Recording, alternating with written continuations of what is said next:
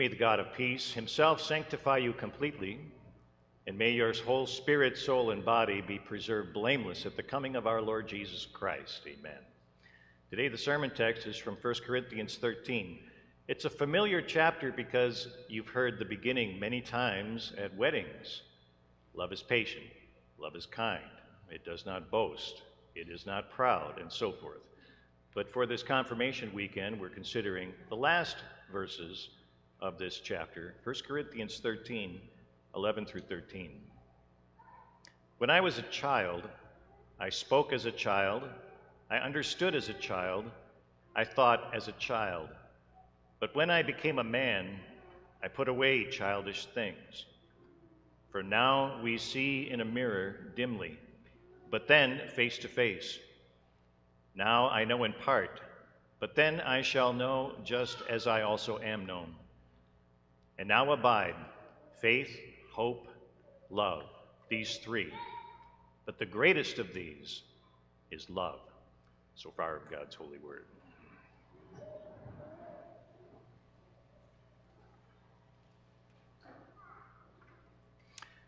In the name of the Lord Jesus Christ, by whom we grow through the working of his Holy Spirit in grace and knowledge, dear fellow redeemed. What do you want to be when you grow up? That question gets asked of children almost as soon as they're able to speak, and sometimes you get surprising or amusing answers. What do you want to be when you grow up? I want to be a cowboy or a cowgirl. I want to be a ballerina. I want to be a firefighter. One of our sons, when he was maybe 6 years old, was asked that question. He said, I'm going to be a pro football player. We said, okay, Grant, maybe a punter. Why don't you work on that? Even now, our confirmands today, who are just at the age of 13 years, are being asked that kind of question in a more serious vein. It seems like earlier and earlier young people are called upon to map out a path of education and career, sometimes unfairly, I think. They better get used to it, though, because in a few short years, our up-and-coming ninth graders will be high school juniors looking at the SAT and the ACT and people saying, do you plan to go to college and where? Have you applied? Maybe it'll be a trade for you. Do you intend to begin a family? Map out your whole life right now when you're only in your teenage years. Well, today, why don't we take the pressure down a notch?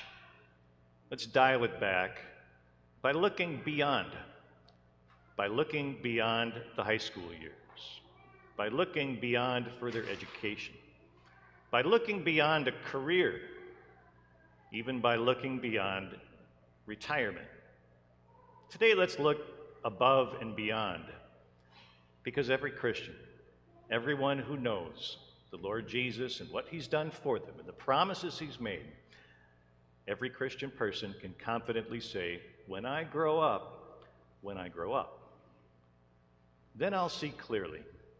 Then I'll see clearly how God led me to Christian maturity, how God kept me, even though more mature, in childlike faith, and how God nurtured me the entire way with his great love. I'm sure you noticed in these few verses from the end of 1 Corinthians 13, the apostle contrasting the immature and the mature, the childish and the grown-up. And I think every parent is familiar with those moments and they wish that their own children would hurry things up in the maturity department.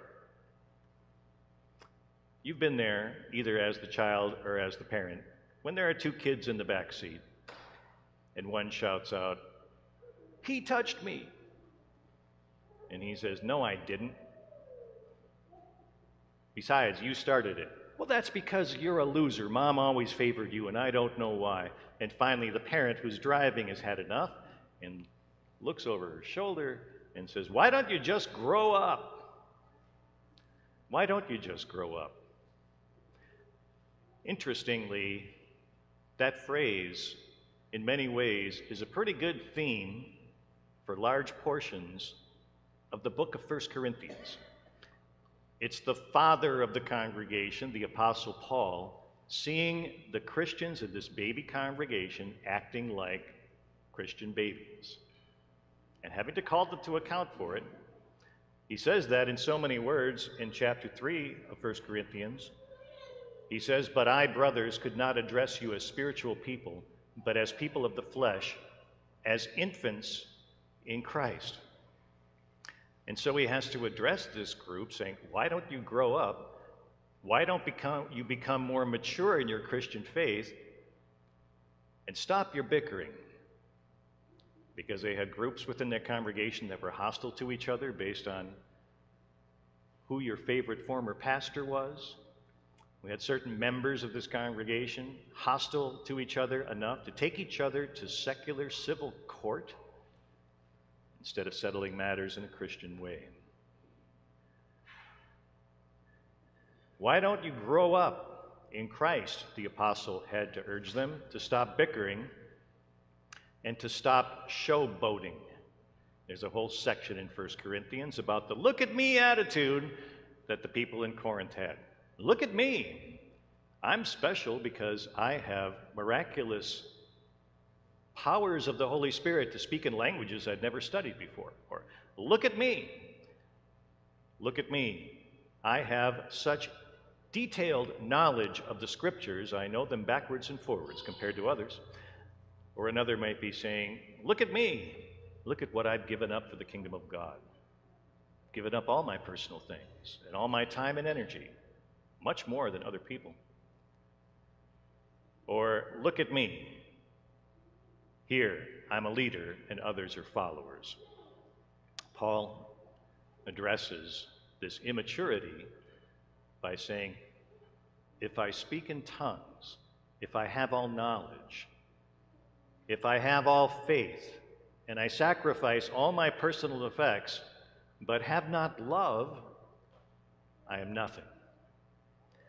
And so he has to give himself as his own example in the opening verse of our text. When I was a child, I spoke as a child, I understood as a child, I thought as a child, but when I became a man, I put away childish things. And our walk as people of God with faith in Christ needs to be a path of greater maturity because we're susceptible to the same kind of bickering, to the same kind of self-centered, the world revolves around me attitude, to the same comparison of ourselves with other people, to cast ourselves in a favorable light. But when I grow up, when we finally stand before God in glory on account of Christ, we'll be able to trace the path by which God brought us to greater maturity. When he bends our hearts and minds to think the way he does. And Paul writes about that very thing in the first chapter of 1 Corinthians. He says, because of him, that is, because of Jesus, because of God, that is, you are in Christ Jesus, who became for us wisdom from God, righteousness and sanctification and redemption, so that, as it is written, let the one who boasts, boast in the Lord. And when we have that new perspective, we think differently because God thinks differently. Then we put away childish things, and we see Jesus as the great equalizer. No matter what my gifts are compared to other people, no matter what disputes or trouble there might be between me and a fellow Christian person, we are all absolutely the same as sinners before God. We are all absolutely the same as redeemed by Christ because of his death and resurrection for us. And so no bragging allowed. And it changes people. They grow up in Christ. They stop thinking, what can I get in praise from other people? What can I get in advantages over other people? What can I get in the area of settling a score? And instead it becomes, what have I been given? What have I been given in the Lord Jesus Christ? And because of that, what can I now give to others? That's the maturity that God is looking for in you. That's the maturity that God works in you. Yes, when I grow up on the other side, I'll see how God led me on a path of growth from childish things to grown-up things in Christ. But you and I will also see how at the same time God kept you childlike, and it's vitally important. No matter how mature you become, knowledgeable in Christ, you always have to stay a little child, because Jesus said that much in Mark chapter 10. Whoever does not receive the kingdom of God as a little child will by no means enter it. So you need to grow, yes, but stay childlike in your implicit trust in God's word and guidance. And Paul uses an interesting picture here in 1 Corinthians to show that to us. Can you imagine if you needed to go through your daily routine and you grabbed a hand mirror that happened to be kind of dusty and splotchy, and you're going through walking backwards? Anybody you talk to, any place you go, you're going to have to do so by looking in a mirror held right here, looking behind you. And you go, well, that would leave out a whole lot of clarity and information. That would be difficult. But you better get used to it, because it's exactly what you're doing in a spiritual sense. We have to go with limited information about what's happening in God's direction, His plans for us. I don't know, you don't know what's going to happen next year, next month, next week, even tomorrow. So we have to have a heart that relies on God, who does know and does guide and does protect. That means childlike faith. We can trust Him, given what He's already given to us. As Paul writes in Romans 8, He who did not spare His own Son, but delivered Him up for us all, how shall He not with Him also freely give us all things? We see in a glass dimly, but then face to face. But we're content with going about our business with incomplete information, because trust in our hearts that God's promises are true, our future is secure. His word in every part is faithful and true. Yes, when I grow up, all the way up, I'll see plainly that God kept me, though growing day by day in Christ, He kept me in childlike faith till my dying day, content with a smudged mirror for now. All will be clear then, as Paul says, now I know in part, but then I shall know just as I also am known. Wow, what great things the Lord has in store for us when we grow up. We have a great example of that very thing in our 15 young people who are being confirmed today, with whom God made a covenant of grace in giving His Son for them, drawing them to Himself in their baptism and through the Word of God. They're on the threshold of adulthood, an important milestone in maturity. And we can already see for them the path that God has laid out for their Christian growth, all the while keeping each one in childlike faith and trust. But Paul here reminds them and us of the greatest blessing of all among some really stellar blessings. He writes in the closing verse of chapter 13, and now abide faith, hope, love, these three, but the greatest of these is love. And I think it's probably kind of hard for the Apostle Paul to peg number one, because all are indispensable. Faith, hope, and love abide. Faith is our confidence in God's promises already kept when Jesus went to Calvary's cross to die for us and rise again from the dead. Our trust is in what He did that we might gain eternal life when we grow up. Faith is about trust in what's already occurred. Hope Hope is our trust that because God has kept all the greatest promises so far, when he says we'll rise with new and improved bodies in glory for eternal life, absent sin, absent pain, absent tears, or anything that might take away our joy, and live forever. Well, hope is our certainty that God will also keep these promises in the future. But the greatest of these, among faith, hope, and love, the greatest of these is love. Why?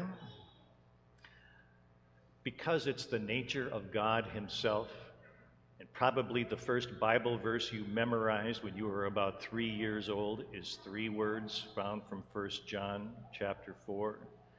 God is love. Because God loved you and the entire world so much that he communicated his love to you by becoming one of us in the person of his Son.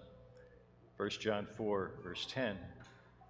In this is love, not that we loved God, but that he loved us and sent his Son to be the propitiation, that is, the atoning sacrifice for our sins. It's his nature to be the epitome of love. He brought it down to us in the person of his Son and his sacrifice for us. And he's entrusted this same love for us to show to each other as Jesus gave his direction in John chapter 13. A new commandment I give to you, that you love one another. As I have loved you, that you also love one another. So do you see the path laid out for us?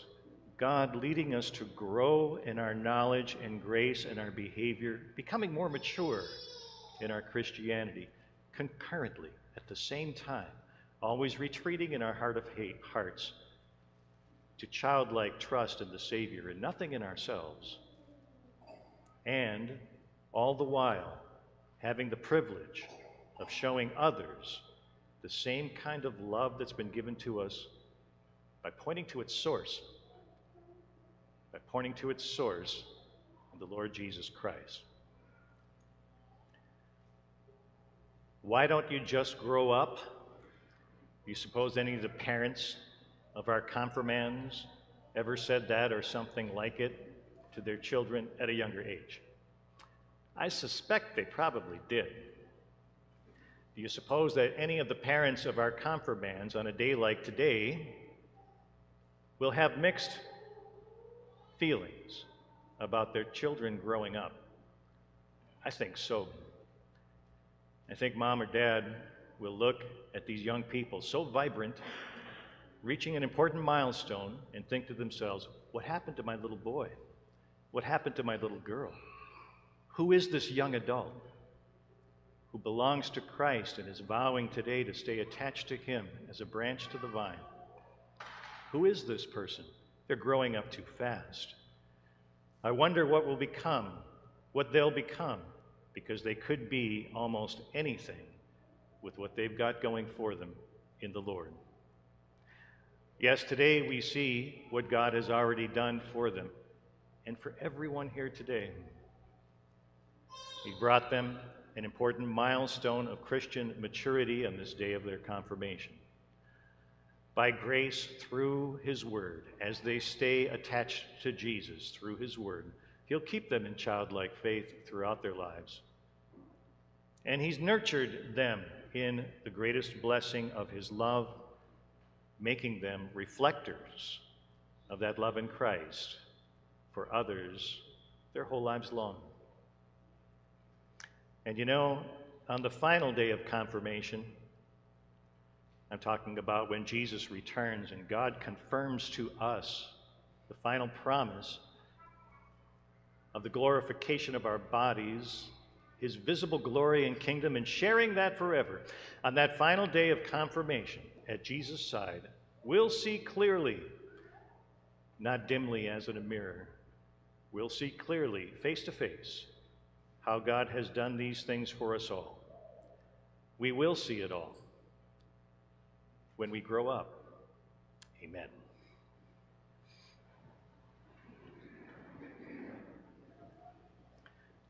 And may the peace of God, which passes all our understanding, keep your hearts and minds in Christ Jesus.